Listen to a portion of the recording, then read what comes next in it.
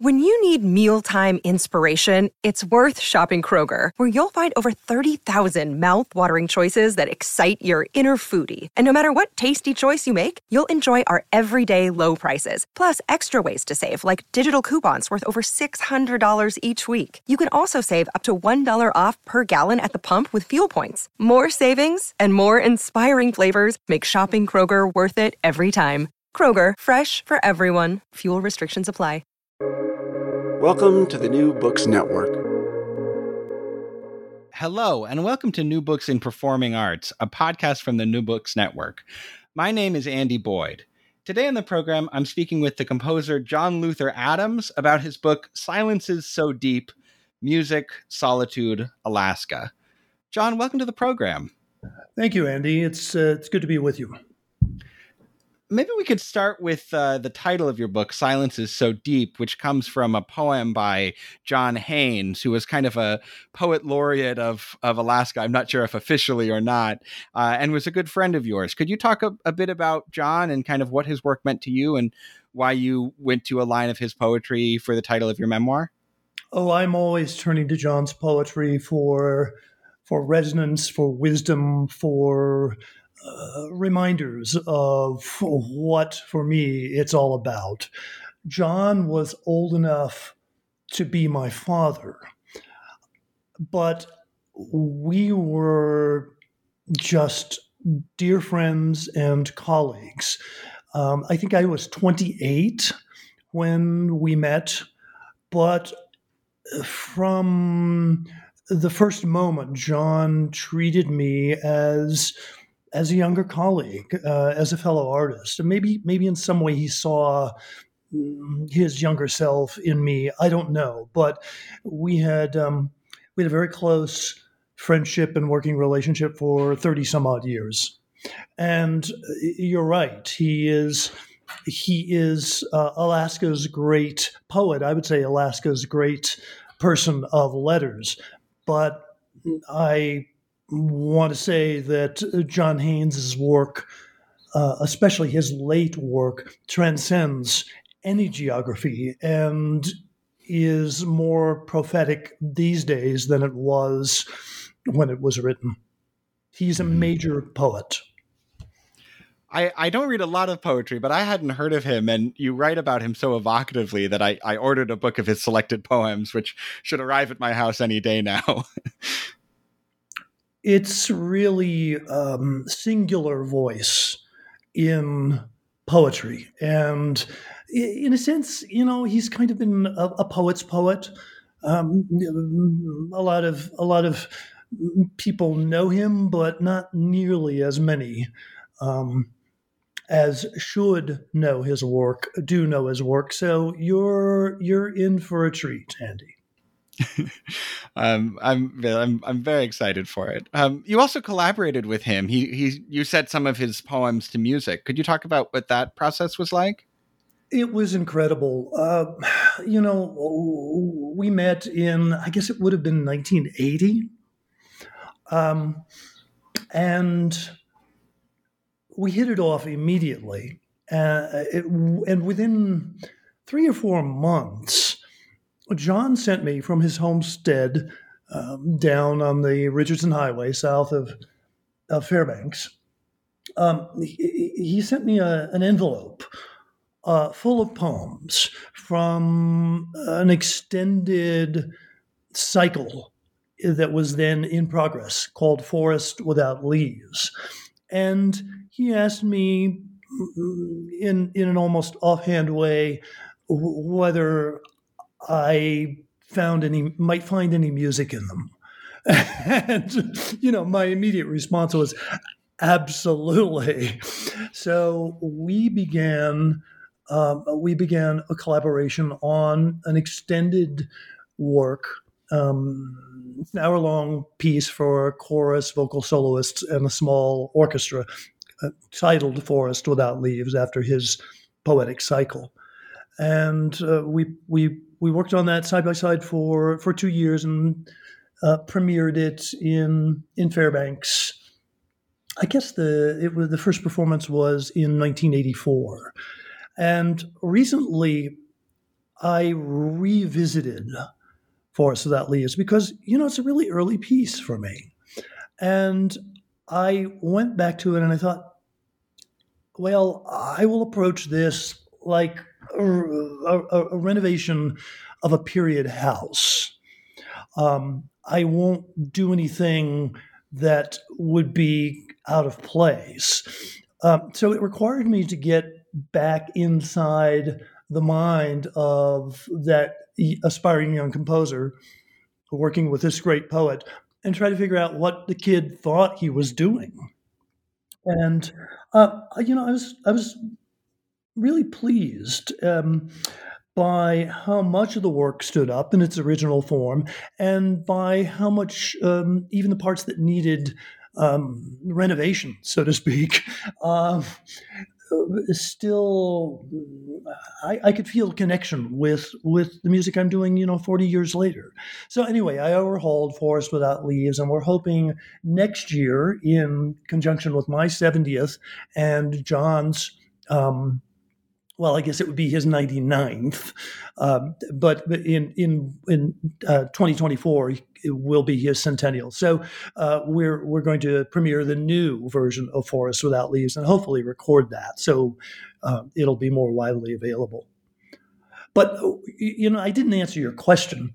Working with John was amazing. It could have been intimidating. I mean, here I was 30 and he was 59, 60, and this, already this great man of letters.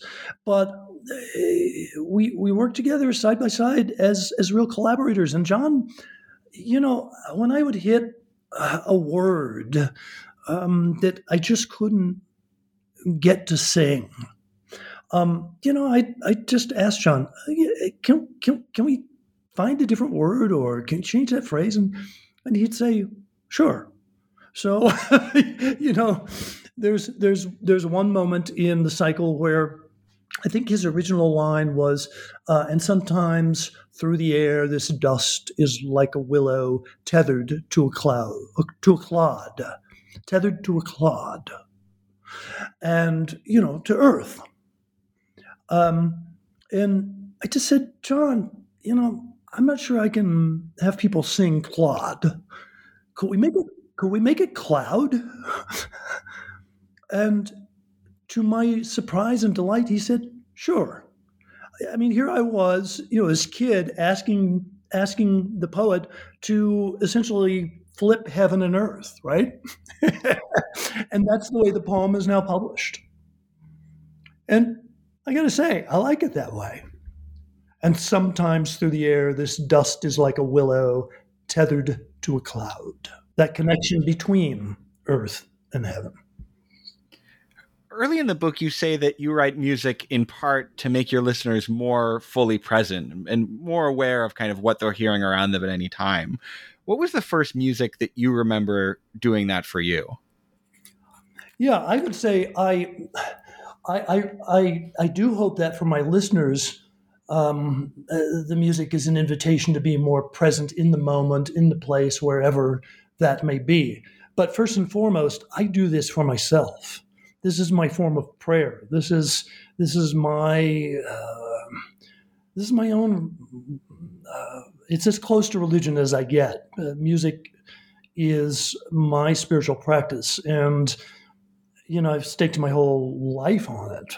So I'm looking for a kind of redemption for myself through the music, and then I give it to someone else in the hope that maybe it will be useful to them. But it started early, Andy. I grew up I came of age musically as a rock and roll drummer. I had garage bands, and we got better and better, and we started writing our own songs. But before long, I grew bored with what I understood as the constraints, the conventions, of songwriting, of 3 or 4 chords and the backbeat, and through Frank Zappa,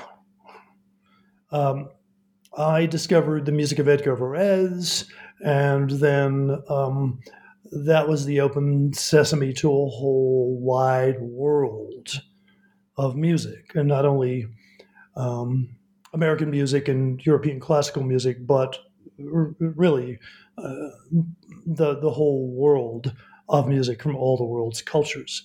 But there was one moment of epiphany. I remember, I'd go into the record store when I was a kid, and in those days, I spent all my money on LPs, on albums, which I guess are fashionable again and not cheap. But in those days, I'd go into the record store and lay down $1.79 and walk out with a new album. And I would go and flip through the bins and look for things that looked strange. One day I was flipping through a bin in a store, and I came across this album called Morton Feldman, The Early Years. And it was this hot pink cover, and it had this photograph of this grouchy-looking guy sitting on the deck of the Staten Island ferry in a chair with his leg crossed and a cigarette dangling from his lip and his fedora cocked just so, just staring into the camera, daring you to knock his hat off. And I snapped it up, and all I knew about Morton Feldman was that he was a buddy of John Cage.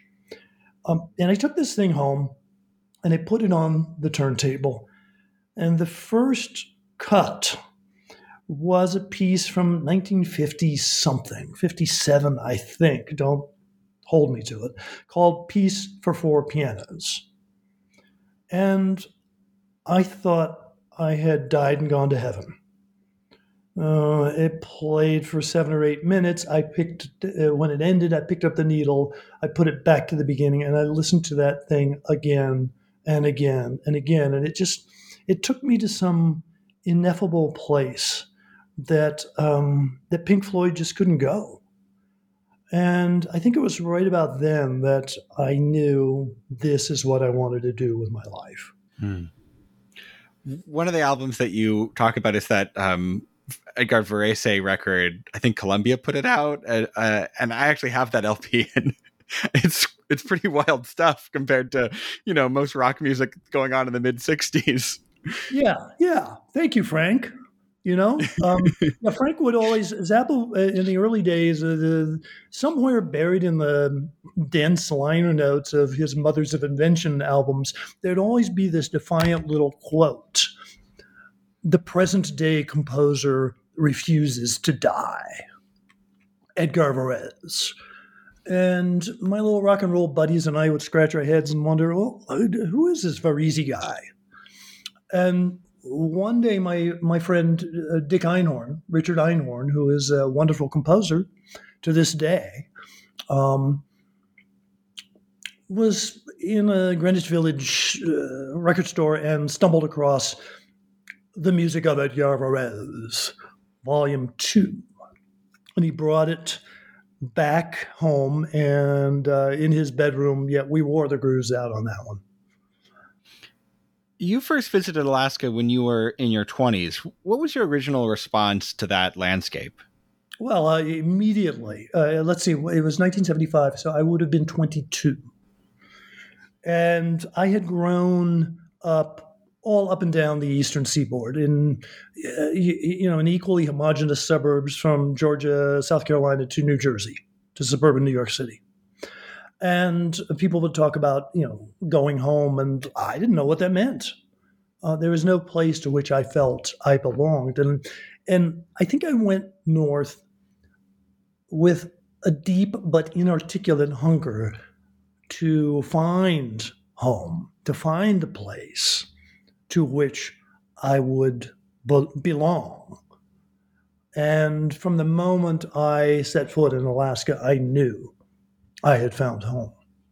One of the people that you met, I think either on that first trip or shortly thereafter, was Gordon Wright, who was a conductor, a composer, music professor, but also an environmental activist. Did his life and career seem like a possible model for you on kind of how to fuse art and activism? Absolutely. I was probably too arrogant to have explicitly said that, but you bet. Gordon was, Gordon was like my big brother. I was his kid brother. He was 17, 18 years older than me. But I am sure that I saw in Gordon the embodiment of all these ideals to which I aspired. A life in music and living in the woods in Alaska and saving the world. We actually thought we could, and I think from the first time we met, Gordon saw how I might fit into his grand plan.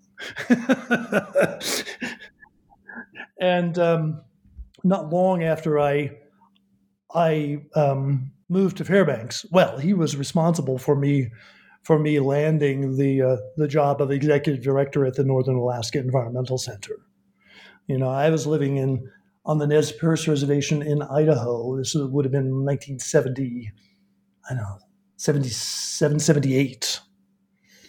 And my first marriage was coming apart at the seams, and I got a letter from Gordon saying, we need a new director for the environmental center. You're the guy for the job. Come on up. And I did. Did you have a sense of what that job would entail when you agreed to take it?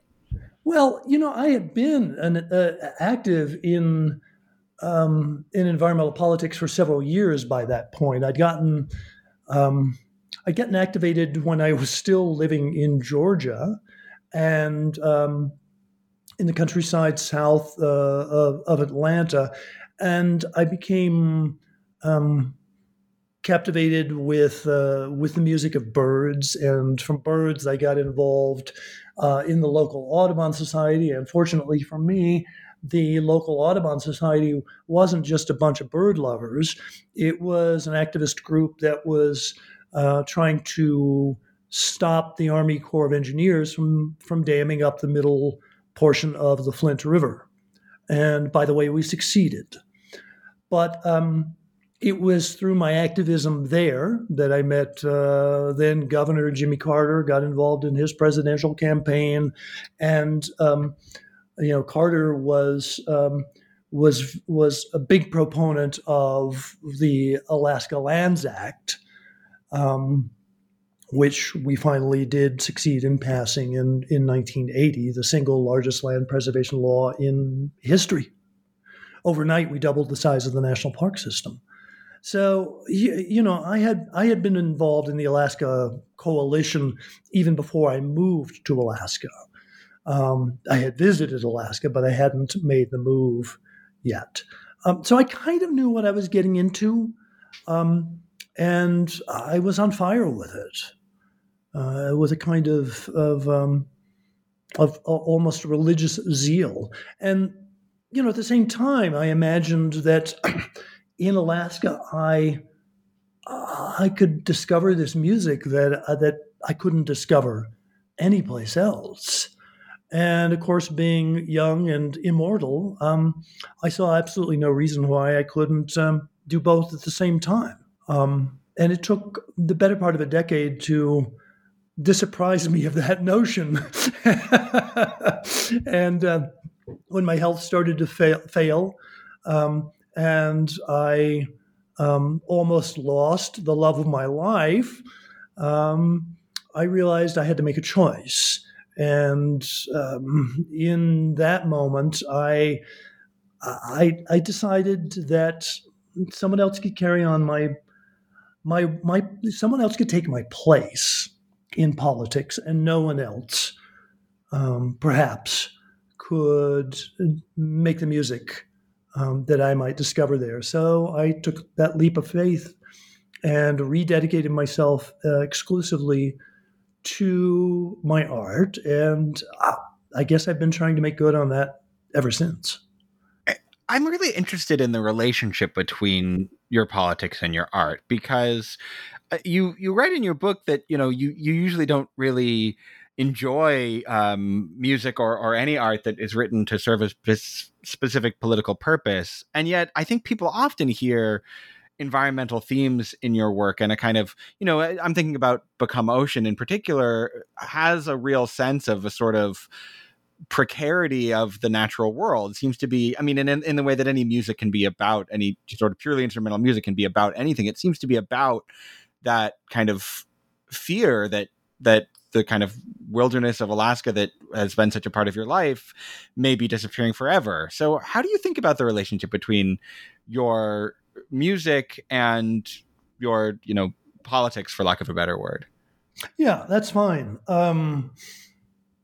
It's not a dirty word, but it feels too small to me. It's politics, but it's also your kind of your relationship to the natural world as a whole.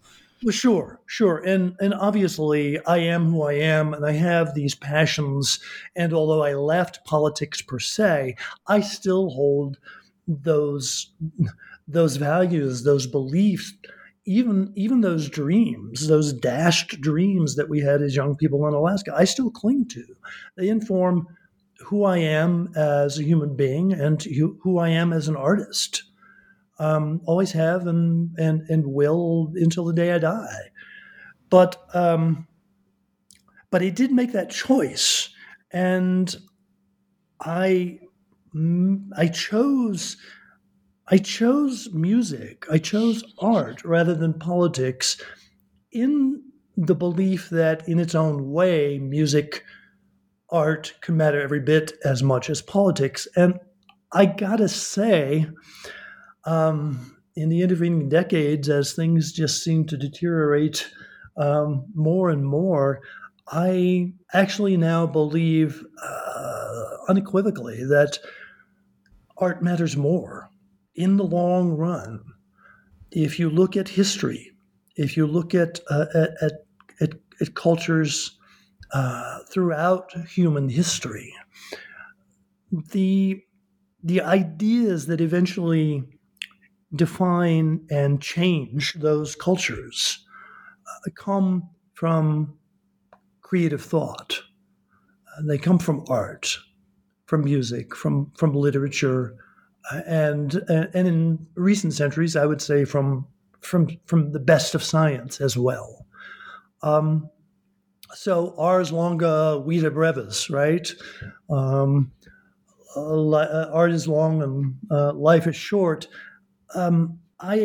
It's kind of, sorry, all these liturgical references, but it's sort of a church-state separation, right? Which I think is a sound principle of politics, which I wish we actually observed.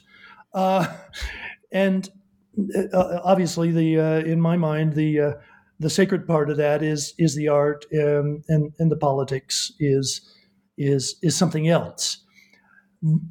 After saying all of this, you read the titles of my pieces or my program notes, which are getting shorter and shorter, and it's clear that the music is informed by my profound concern for the state of the earth and the future of humanity.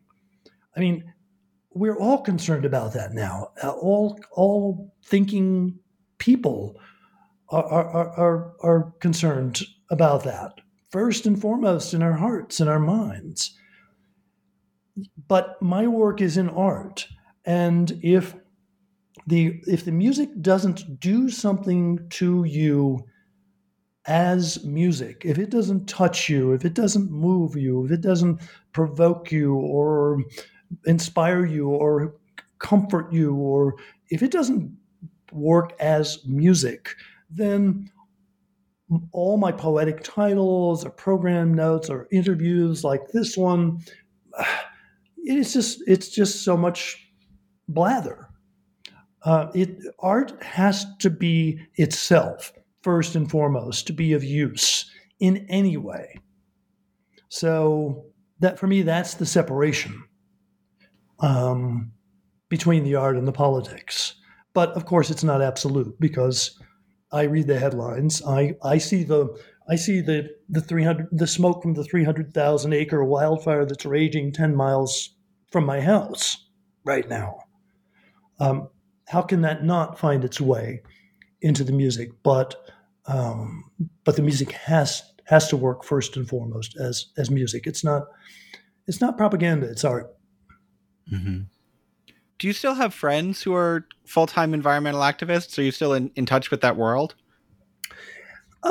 Yeah, I do have friends in that world, but it now seems, we're all older. Some people are still at it. Some people have died. A lot of us were on fire with Alaska, and then we did what we could with the Lands Act and some other major victories in Alaska, and then here came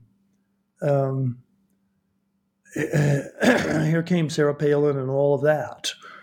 So they sort of moved on to other things. I'm still in touch with that world, but my wife, Cynthia, is still much more directly in touch with it. I frankly have reverted to my hermetic ways. I kind of live like a monk, Andy. Yeah, I definitely got that sense from your book. I mean, you mentioned Walden as being a formative influence on you, and I totally believe that. Reading about some of the ways that you lived alone in tiny cabins in Fairbanks for years. I mean, it has that. If you're at all drawn to the sort of romance of the intentionally simple monk life existence, this is the book for you. Yeah. Well, it just seems to be, the way I'm bent. I'm not proud of it. I'm not ashamed of it. But part of it is just it is temperamental. Fundamentally, it's temperamental, right? And that's probably why I'm an artist, not a politician.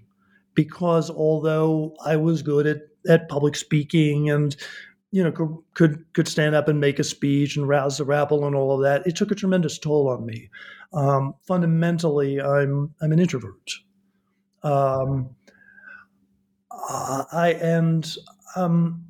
So it's temperamental. It's character flaw. But it's also just a necessity for me, because the nature of the work that I'm trying to do in my music, and my own way of working I work very slowly. I'm trying to get at something deep, something that sounds elemental, that isn't involved with self-expression. I'm not interested in telling you a story or expressing my feelings through music. For me, that's the last thing I want to do. I'm trying to be in touch with something older, larger, deeper, more mysterious than I can fathom. And for me, anyway, that takes a lot of slow thought and heavy lifting, and so it's kind of a necessity, both temperamentally and practically, for me to live like a monk. Every day, there aren't really any holidays around here. my poor lovely wife, right? I know that I'm in the zone when I don't know what day of the week it is. That's when I realize that I'm where I want to be. I'm lost in the work, but it's a constant struggle to get there. But every day my routine is the same. My life is here on this mountainside in my studio. Reading you talk about your compositional process and how you think about music, the composer that it most reminded me of was Messiaen, who's not somebody that you write about as an influence on your, where I think maybe you mentioned his name once or twice to say, I was trying to do not that, maybe with the Songbird songs, but he really, I mean, and he was obviously a fervent Catholic, and that was very important to his music. But do you feel like ultimately you're motivated by a similar feeling, a sense that music is your calling in some way that is sort of not your choice? Yeah, I do. And we could get into Messiaen's music, which some of which I find really moving, and some of which I just find I don't know, somehow over the top in a sort of sentimental, almost cinematic way. And this isn't the latter day revisionism. I felt that way when I first encountered Messiaen.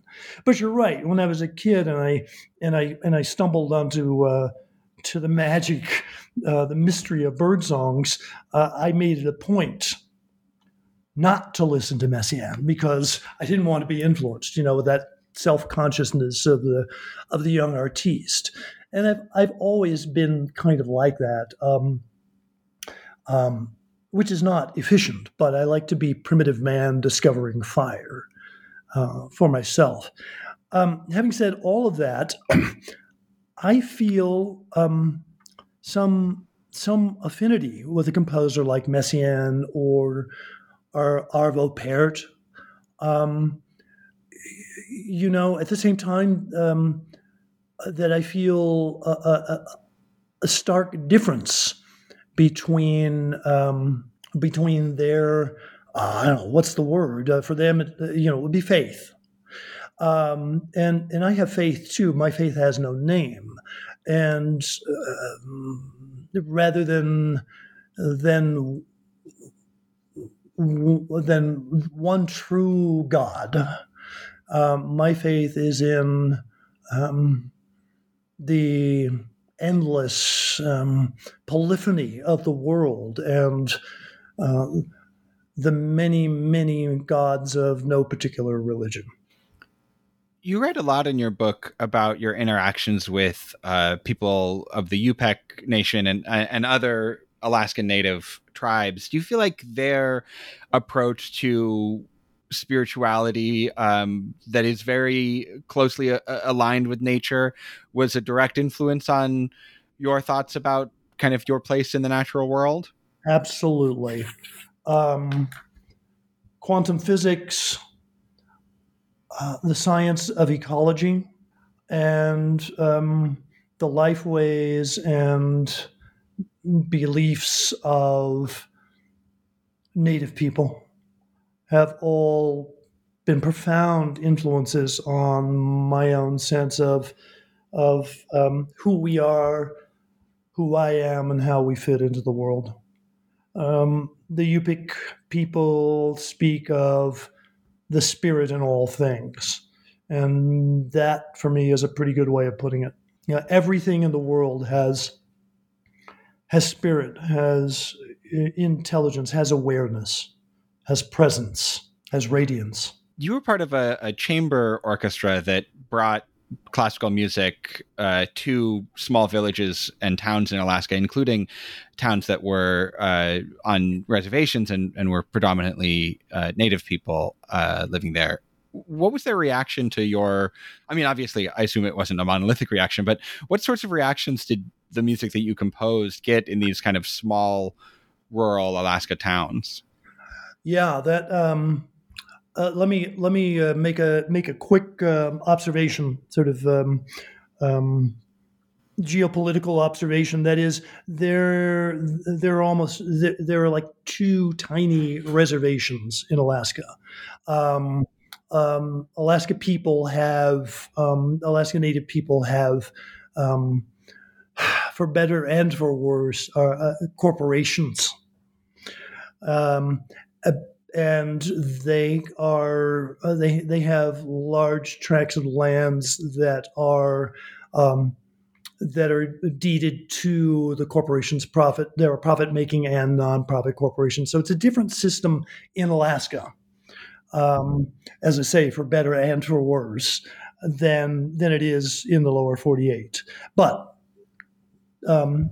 aside from that, Thanks for that correction. Yeah. yeah, no problem. I played timpani and percussion in the Arctic Chamber Orchestra for a decade.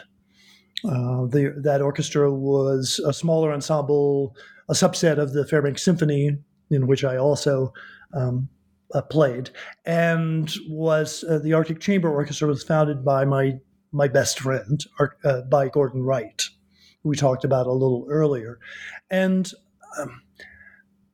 once or twice a year we would go on tour.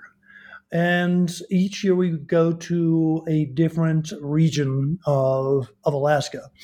And yeah, we'd play in logging camps and mining camps and those kinds of things. But we would more often than not play in native villages, usually in the school gym.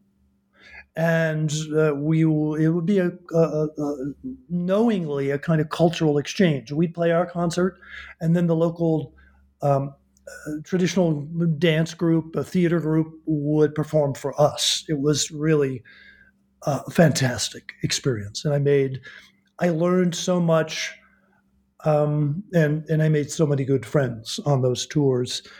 I remember, what would it have been? 1981, I guess. We toured the Northwest Arctic with a concert that included, this is typical Gordon programming. It included Webern Opus 21. The Anton Webern Opus 21, these beautiful tiny little jewels, these miniatures for chamber orchestra. A clarinet concerto by Norman Della Gioia, with our principal clarinetist as a soloist. A Beethoven Symphony, the Eighth, which is one of my favorites, and the premiere performances of a new work from me, A Northern Suite. And that year on that tour, we had a journalist from, is there a Chicago magazine? I can't remember, but she was a journalist writing for a magazine based in Chicago. She traveled with us, and after each of these performances in Ambler, Kobuk, Shungnak, Kivalina, Kayana, these villages out in the tundra, Nome, different places, she would do her own kind of casual, informal exit poll and talk to people about their impressions of the concerts. And we were all amazed and delighted that the Northern Suite was far more well received, far more popular than the Beethoven Symphony. Just across the board, every village, and by a large margin. And towards the end of the tour, she told me this. And of course, I harbored, even then, with my youthful arrogance and feeling so excited about it all, being young and traveling out in the bush and meeting all these great people and having my first orchestral piece premiered out there. But even then, I knew, I harbored no illusions that my little piece was in any way greater than a Beethoven Symphony or even the Webern Opus 21. But it made sense because it people would talk about it and they say, we hear our place, we hear the country, we hear the land, we hear the weather in this music, and that was an amazing confirmation for me, Andy. That encouraged me in a way that a review in a magazine or a newspaper or somewhere back east just couldn't have done, it resonated for people who lived there. You premiered that encouraged me. I can imagine. That's quite a ringing endorsement. You premiered a lot of your pieces over the years with the Fairbanks Symphony Orchestra, and I wonder what effect that had on your writing. I mean, it's pretty rare that a composer can write a piece of music knowing, by name exactly who's going to be performing each part of that music. How did that shape your compositional voice?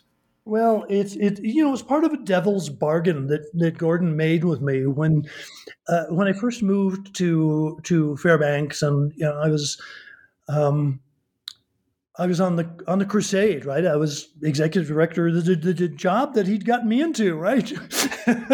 I was running the environmental center with my partner in crime, now my wife, Cynthia, and that was more than a full-time job. And Gordon started nipping at my heels to, you come play in the orchestra. We need you in the orchestra. And I would just say, I can't. I got too much going on. We're in addition to trying to save the world, we're living in a cabin and chopping wood and carrying water. I can't do it, Gordy.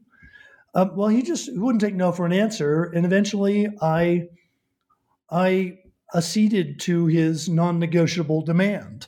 But it was when he laid out the bait, and it was, look, you play in my orchestra, I'll play your music. That made all the difference in my life, because Gordon always spoke of the timpanist as the second conductor. I took that very seriously, and I would not only study my part and learn my timpani part, but I would get the score of all the pieces and the scores and study them and know what was going on everywhere in the orchestra. And through that experience, through that 10-year apprenticeship with the orchestra, I learned the medium. And there was all this music, whether it was Sibelius or Tchaikovsky or Beethoven or Franck, all this stuff that, as the young firebrand iconoclast, I had no interest in at all. And here I was studying it and learning from it, and this was an opportunity that would not have been available to me any other place. You just don't get that opportunity to learn how an orchestra works from the inside over the course of a decade. That's just not available to young composers. So, in spite of myself, I learned to, and then I took him up on his bargain, right? I started composing things for the orchestra, and we played them, and I learned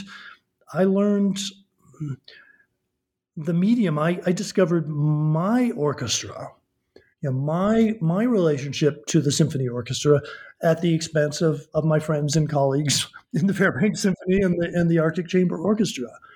And so, here I am, even though,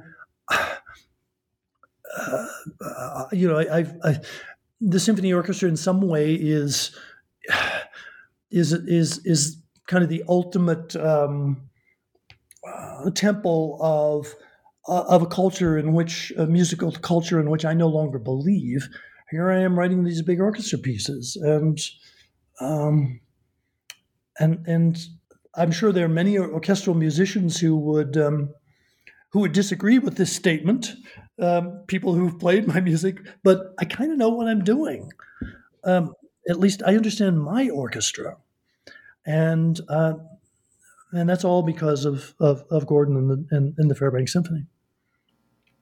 Yeah, one of the things that I've really noticed about those big pieces, Become Ocean, Become Desert, other pieces of that scale, is the more you listen to them, the more little details I notice. I feel like every time I listen to those pieces, which I've returned to, a fair number of times, I always notice some little, it's not what you notice at first are these kind of big waves of sound, but within those, there's all sorts of little articulations. Was that something that you kind of learned through performing in a symphony orchestra? Yeah, I guess. And through trying things out, and and learning in Alaska, learning what worked in my musical world, in my orchestra, and what didn't. And I am meticulous about detail in my music. I want the music to be ravishingly sensuous and intellectually airtight. I want, all the corners to be perfectly mitered. I want the seams not to show. I take great pride in all those little details, so it makes me happy that you notice them.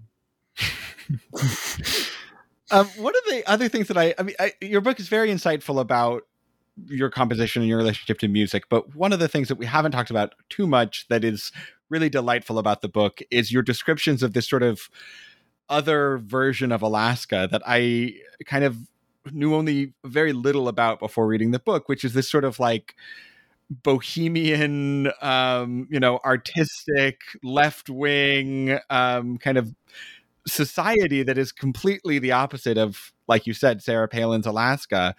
Could you kind of talk a little bit about that? I mean, and you write that side sort of lost the culture war, the economic war in Alaska, and has sort of been replaced. And at a certain point, you left Alaska feeling like that world didn't exist anymore. It does. Okay. Yes, I'd be happy to talk about that. And that world does still exist, but it's really tiny now. Or even in those days, even in the 70s and the 80s, and the last decades of the 20th century, we were a minority, but there were young people with different ways of looking at things in the state legislature and on borough assemblies and city councils and in positions of political power, and we had access. There was a sense back in those days of, look, we're all Alaskans. We're all in this thing together. If it's 40 below and somebody's broken down by the side of the road, you stop and help them. And they may have diametrically opposite worldview, but there's that sense of, well, we're Alaskans. So people cut one another a lot of slack, and there was even this kind of begrudging respect and affection. That really started to go away around the turn of the century, right when the climate changes became dramatic. It just sort of happened overnight, and then Gordon died and John Haynes died, and it just sort of felt as though the Alaska that had shaped me, that we had all loved and shared, had left. And thanks in large part to some of the good work that we did back then, large portions of original Alaska, of wild Alaska, are still intact, although they are now threatened in ways. Those places are threatened in ways that we couldn't have even imagined by the change in the climate. But yeah, it all seemed to happen sort of at once. But that bohemian subculture, that was my family. They were my people. they were the family that with whom they were my chosen family, the people with whom I shared ties deeper than blood. And I'm still every day grateful for what we had, for what we shared. And as I said earlier, I still cling to that spirit of possibility and openness and idealism. But it's harder and harder right now. There's a certain irony in the idea that it seems like part of what drew you to Alaska as a young person was the idea of solitude, but part of what you found in Alaska was community. Was that an irony that was apparent to you at the time? Somewhat, but it's become more delightfully apparent over the years. I mean, I knew not only did we move around a lot when I was a kid, and I didn't know where home was, but family life wasn't good. So I got away from my family as quickly as I could, and went as far as I could. I went to Alaska looking for solitude, and I found it. And I found people who had gone there for the same reasons, and out of our shared solitude came the sense of community, of family. And that's an irony. That's a lesson I've learned again and again and again. I remember there's a outdoor work of mine. The first of this continuing series of outdoor pieces is a piece called Inuksuvit for 9 to 99 percussionists. It can only be performed outdoors. And it's inspired by Inuksuvit, those solitary stone figures that stand out on the Arctic coastal plain that Inuit people across around the circumpolar Arctic, around the whole top of the world, have built for countless centuries. And those solitary figures were kind of the icons that I had in mind, the images, the metaphors, if you will, for this piece that I composed, Inuksuvit. And I was working alone in my wood-burning cabin studio in the woods, and I thought I was writing a piece about solitude. And then Cynthia and I drove down to Banff, and we rehearsed, and we heard the first performances of Inuksuvit.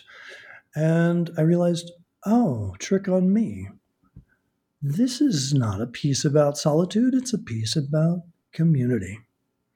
And it's that sense of each one of us being rooted in and aware of and responsible for our place in the world.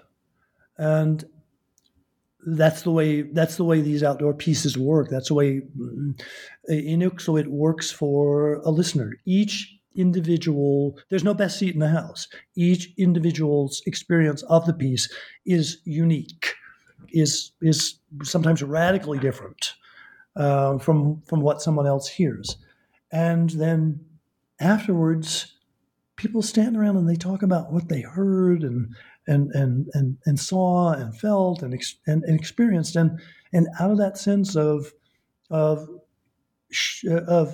shared solitude emerges this uncanny sense of community. We're all here in this place, alone, together. Kind of the human condition. Well, I think that's a lovely note to end on. John, I want to thank you so much for being on New Books in Performing Arts to talk about your wonderful book, Silence is So Deep. I really enjoyed it so much. And I think even people who have, I actually know for a fact, I have friends who've read the book who have no real interest or knowledge in contemporary music, but found the book to be a profoundly moving experience nonetheless. And so I want to thank you for writing it and for coming on the show to talk about it. Thank you. That makes me very, very happy, and it's been a pleasure to chat with you. But I will also say people should check out your music. It's amazing. Thanks, Andy. Stay